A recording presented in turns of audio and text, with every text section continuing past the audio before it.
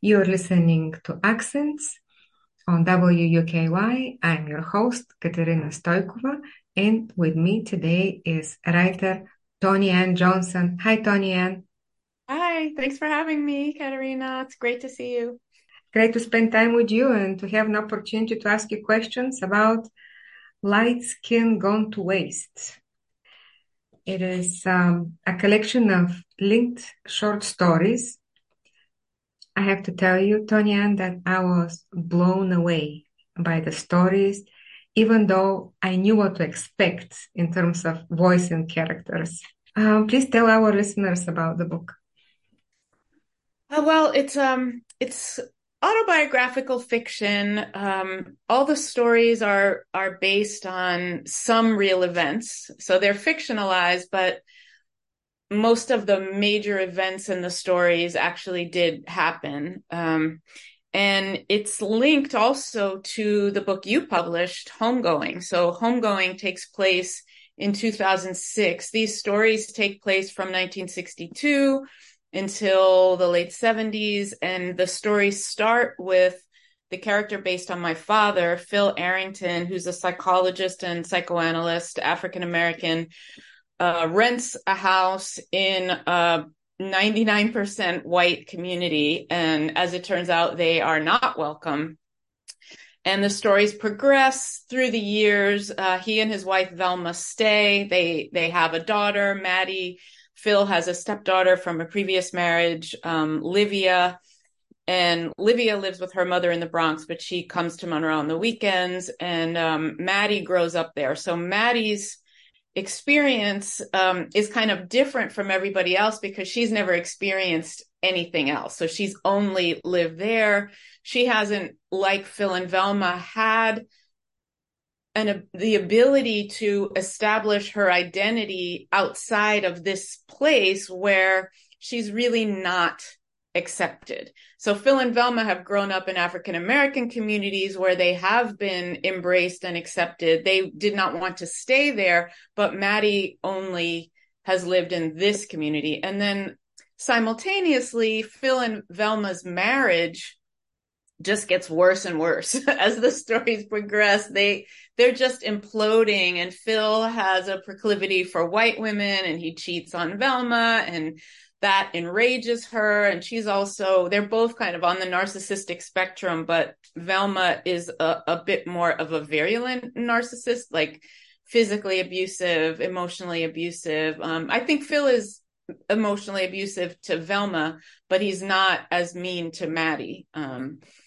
So that's kind of the world of the stories. And we see Maddie sort of trying to gain social status. Like she wants to have a boyfriend, but that's very difficult for her. And even when she gets close, she kind of feels like it's ultimately not going to work. So why even try? So she kind of as the stories progress, she's hoping to find her way out of that town. She doesn't want to stay. Phil and Velma do stay. They both stay. Even as the marriage ends, they will stay in Monroe. One thing I was really impressed with is that the craft and the control and the range, I guess these are three things. um, you were able to make me stop reading so I can laugh so hard that like I haven't laughed in years. And several pages later, I'll have my heart broken for the main character. That means so So much to me. I'm so grateful that you absorbed it in that way and that it moved you and gave you an emotional experience. Of course, like that's something that I want, but you never know. You never know if things are going to translate or not. So I'm glad that it did for you. Light Skin Gone to Waste showed me perspective that I have never had an opportunity to consider, and experiences that I haven't had myself, but they were written so well, again, with such craft and control and range that I fell in love with Maddie and her world and I deeply cared about everything that happened to her. Oh, I'm so glad. Thank you. Did you feel a connection between the Phil and Velma in Light Skin Gone to Waste and the Phil and Velma in Homegoing? Like, did you recognize those personalities, or were they different from what you would have thought? I was happy to see Phil and Velma in love. That was brief, though. Yeah, yeah. Yeah, But I mean, like without having seen that connection, then you experience less of a loss when you yeah, see it broken yeah. later on. So I was happy to see the family together. Mm, And it was wonderful to read about the family traveling and experiencing the world together, with all the positive things that add to one's culture and worldview, as well as the tragedies that occur sometimes when we're not as protected as we mm, believe we are or we should be by those who love us, right? yeah. So this Without book, giving anything away, there's a tragedy in that uh, in that one story. people need to pick up this book and read it. This book was picked up by Roxane Gay for the winner of the Flannery O'Connor Award for Short Fiction. My question is, what were you doing when you found out that you won the Flannery O'Connor Award? I was in front of my computer as I am now, and I was on a writing break. I belong to a group of women writers, Blackbird Collective, and we meet on Zoom from like 11 to 3 typically. This was during the pandemic. We started meeting every day. And so I was just on a break and I read this email and I was so excited. I totally did not expect it. And I screamed and I was jumping up and down and I was just so thrilled. But I was right in the exact spot I'm in now, like on this computer in this room working. So yeah, it was a really great feeling. It was a wonderful feeling because as a writer, you receive so many rejections. And so I almost expect everything to be a rejection. I don't typically expect to get a yes, and to get a yes that big, that felt really big to me. And there's a couple of people that I know in my LA literary circle who have won the award, and I admire both of them so much. It's Dana Johnson, who was one of my mentors at Antioch, and then Colette Sartor, whose book Once Removed won not that long ago, I think 2018. And I thought it was so good, and I admire both Colette and Dana so much. So to be in that company was amazing, and to be chosen by Roxane Gay, because I admire her too. Well, I was going to ask about her because she became the editor of the book, right? Yes. Yeah, what Yeah. was it like to work with Roxane Gay? It was unlike any experience that I've had before, I think, because I was a little bit afraid to not take a note. So I think in the past, so when you and I worked together, I probably took all your notes because you didn't really have that many. They were mostly like minor changes. They weren't like they weren't anything that was going to take that long to do or major change. And I have dealt with editors making changes on stories that were being published in literary journals, and then on my first book, I did deal with some changes, and I was a different writer. I was at a different place in my career on that first book, so I was very much open to the changes because I just wanted to get the book published. By the time I was working with Roxane Gay, I'm older. I've been doing this for a longer time, and I'm a little bit more protective of what I've created. And so there were some things that she asked me to do that she really didn't like, that I just didn't agree with.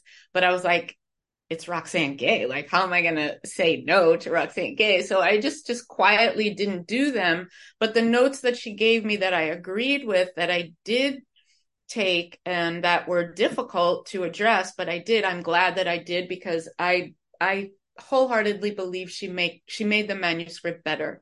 She pushed me. She asked questions. She refused to accept, so there were a couple of parts in a few different stories that she said, I'm just not buying this. And you need to convince me. You need to make me believe that this would actually happen. And so I had to work harder, and I did that, and it was hard, but I did it. And then in one story, I kind of wrapped the ending up in a very neat bow, and it was it was too easy. And she said, no, this isn't done. Like you have more work to do here. And that particular story was Wings Made of Rocks. And it was the last scene in the book. And it was so hard, but I'm so glad that she gave me that note and that she pushed me. And I still didn't even feel like it was done when I delivered it. I was on a tight deadline that I couldn't miss, because if I missed the deadline, my book would be pushed who knows when. And I didn't want that to happen. So I was like, I just have to hand it in. So I did the best I could, and I finished it. And I'm not even sure she had an opportunity to read it before it went to copy editing. But I do think it was a much better story after having addressed her note. And so, I did some of the notes. I didn't do some of the notes. Would you like to read a little bit from that book for our listeners? I'll read a short piece from the story, Light Skin Gone to Waste. So this story, Light Skin Gone to Waste, is from Maddie's point of view. And Maddie has recently, in this story, she has cut her hair very, very short. She's previously never had a haircut. Her hair's just been long, and she's tried to make it straight to fit in. She doesn't have any black friends, really. Everybody's white, and they all have straight, lovely hair, and she wants to look like them. And if she blow dries her hair, she can kind of look like them, but not really. So she ends up getting frustrated with that and cut her hair. Let me see where I'm going to start. Well, I'll start here. I'm glad I don't have long hair anymore, Maddie said. I blew dry the crap out of it trying to get those wings, burned my scalp and my forehead too with that evil curling iron. Julia looked back, scrunching her face. But you're pretty. Maddie didn't know what that had to do with it. She didn't ask. They tromped down a flight of stairs into the basement. Her eyes were rapt by Julia's hair, the way it flowed over her bare shoulders and glided across her back. Man. When school ended a couple of weeks earlier, Maddie decided to have all her so-called good hair cut off. Good? Her mother called it good, and so did her cousin Susie, but Maddie's hair wasn't flowing all down her back, shiny and smooth like Julia's. Susie had nappy hair. She had to have those naps pressed every 2 weeks since she was a toddler. Don't cut it, she warned Maddie. No guys are going to like you. Just keep your hair in a long ponytail. What did it matter? No guys in Monroe liked her anyway. Not even Zeke Odom, the cute new black guy in town whose attention Maddie had tried and failed to get. She was sick of trying to make her hair look like the girls in Monroe, and her mother was sick of hearing her complain that it didn't. Velma drove Maddie 50 miles all the way down to her childhood hairdresser in Harlem, fussing the whole time about how she didn't want to hear it if Maddie didn't like it. It's your decision, and I'm not going to be responsible, Velma said. Maddie got it cut into a curly afro. She thought it looked good. They came home, and her father hated it. He took her back into the city. Not to his old neighborhood in the Bronx, though. No, they went to Manhattan, to the salon at Henri Bendel's, where a snooty stylist shook his head at her ghetto cut, recut it, and charged 3 times what her mom's hairdresser had. Maddie's hair was so short now you could barely tell if it was curly or nappy. Among black people, this was not considered a good thing. Yesterday, when Aunt Syl, Susie's mom, saw Maddie, she stared at her head and went, sucking her teeth in that Jamaican way of hers. Yeah, she said, you have barely a touch of the towel brush. But now, your light skin's going to waste. I think that's fabulous. Probably don't need to tell our listeners that you also are an actress. Oh, that's kind of you. I was. This is I really only get to act, when I read from my books, but I do enjoy doing that. It gives me an opportunity to use that training. And you did do an audiobook, right? I did. I did the narration for all the books, for Homegoing, for my first book, and for this book. Yeah. What was the experience? It was so great, Katerina. So the first two books, I produced the audiobooks myself. And I hired somebody to do the editing. He was in New York. I was here in LA. And I bought a microphone and I recorded. The first book, I didn't even have a microphone. I just used my iPhone. But I basically plugged a microphone into my iPhone for homegoing and recorded little passages and then emailed them to the editor in New York. And he edited it. And eventually we got the book accepted to Audible. You kind of have to go through quality control, and there were technical things, but finally we passed the test and we got it on Audible. This book, Light Skin Gone to Waste, UGA Press sold the audiobook rights to an audiobook producer, and so I didn't have to do it myself. And so for this book, I actually went to a professional studio and recorded everything with an engineer right there. So every time I made a mistake, like he would catch it and we would do it over.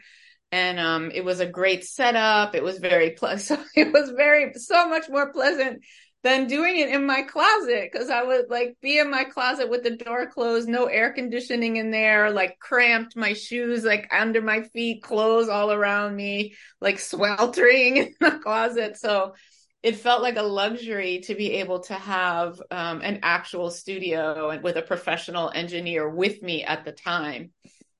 So it was great. I loved it. And you were also nominated for NAACP award twice, in fact. Yes. Thank you. Yeah, that was gratifying. I applied for a number of awards and didn't get, any recognition in so many. So getting recognized by the NAACP was really nice and gratifying. I appreciated that a lot. And what about these characters? Should we expect to read more about Maddie and her family in other books of yours? I hope so. I have finished another manuscript. It's called But Where's Home?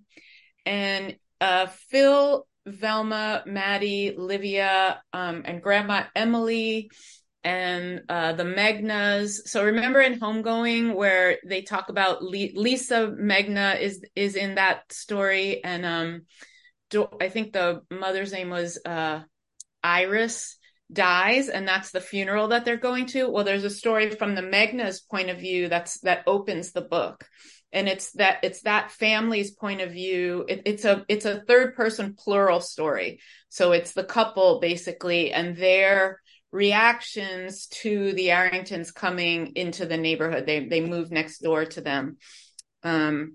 So there's the Megnas. This new collection has more stories from Maddie's sister's point of view, Livia. And Maddie has one story that is almost present day, it takes place like in 2022, but then is looking back at an event that happened in 1971. And then the last story, as the book exists now, that this may change, but the last story is a novella called But Where's Home? And it takes place Maddie's first semester of college at NYU. And the week that she moves out, Phil and Velma finally separate. And it's very tumultuous. There's a lot of fighting physically, verbally. It's insane, but it's all based on real stuff. So as insane as it seems, and even I think it seems insane, I actually did live through some of that insanity and experienced it myself. So it's kind of an intense story, because Phil is very frustrated. At that time in New York State, you couldn't just get a divorce because you wanted to. It wasn't easy. There was no fault divorce. You had to prove that the other person violated the marital contract, and Velma refused to give him a divorce. And so he punishes her for that and is horrible to her, but Maddie's in the middle. So Yeah. she is punished too. And it's just crazy. Oh, I cannot wait to read those stories. if you thought Velma was crazy in the last book, she really loses it in that story. She totally goes bananas. What has the reception been for Light Skin Gone to Waste and Homegoing? What has the reception been towards those characters by your readers? Well, I mean, I think it's hard to say because nobody's going to come up to me and say, I hated the book. So, I only hear mostly all good comments. So the reception from, my experience has been positive, and, the reviews were positive. And, just some of the NAACP award recognition. So that was positive. So I think people are absorbing Light Skin Gone to Waste in a positive way. And I still hear people talk about Homegoing as well, even though that came out in 2021. Readers are still finding it now. Recently, there was some activity at Pasadena City College where I was writer in residence. And so students there read it, and a couple of teachers. And so they were very positive. There was, in fact, a student who talked to me about just difficult parent-child relationships and dealing with a narcissistic parent.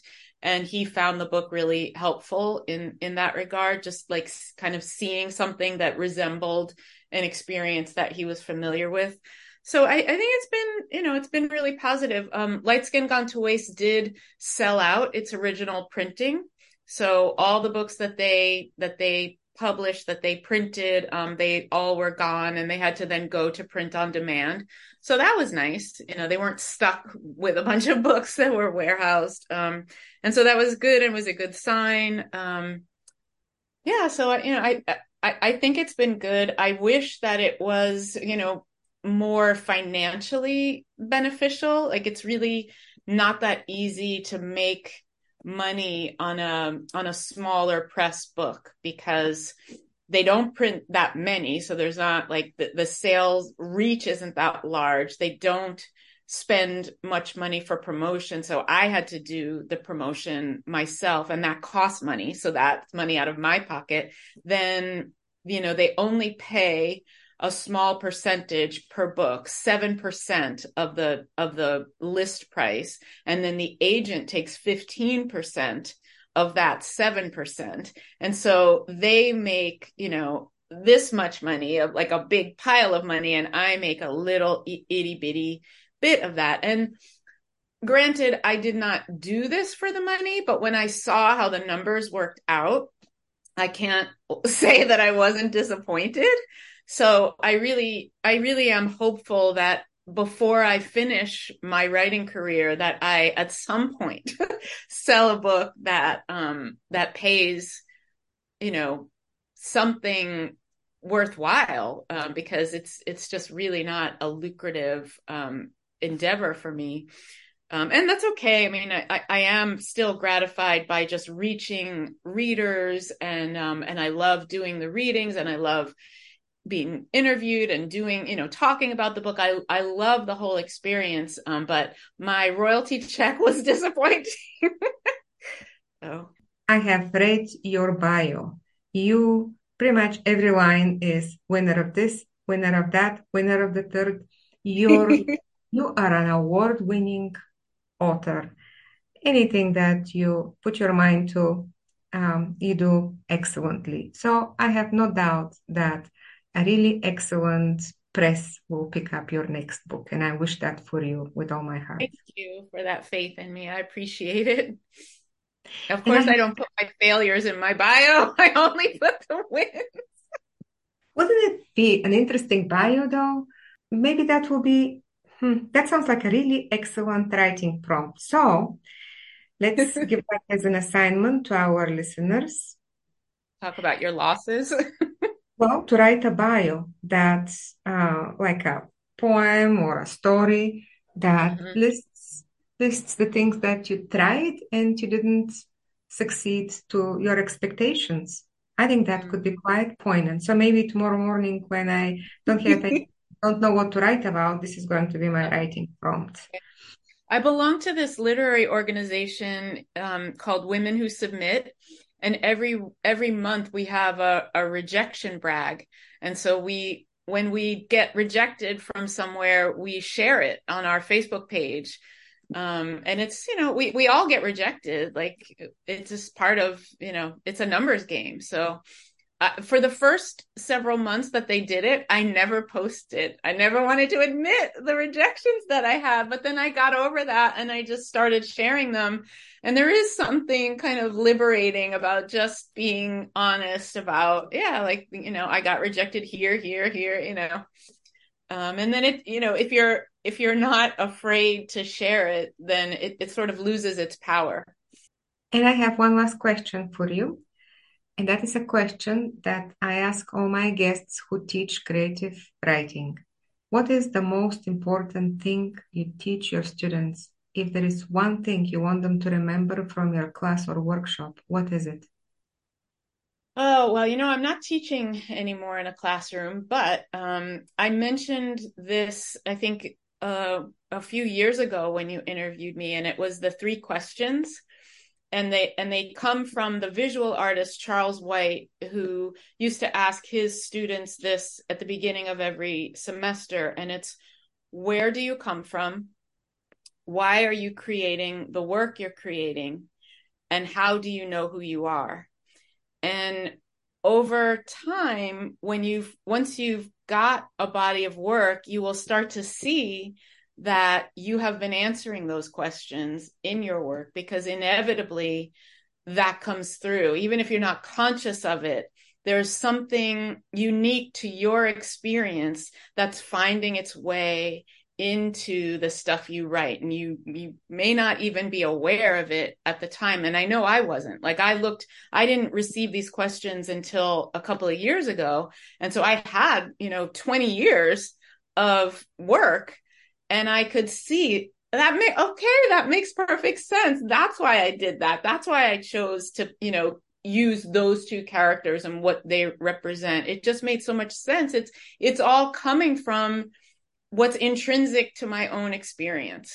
Thank you so much, Toni Ann. Best of luck with your writing and publishing.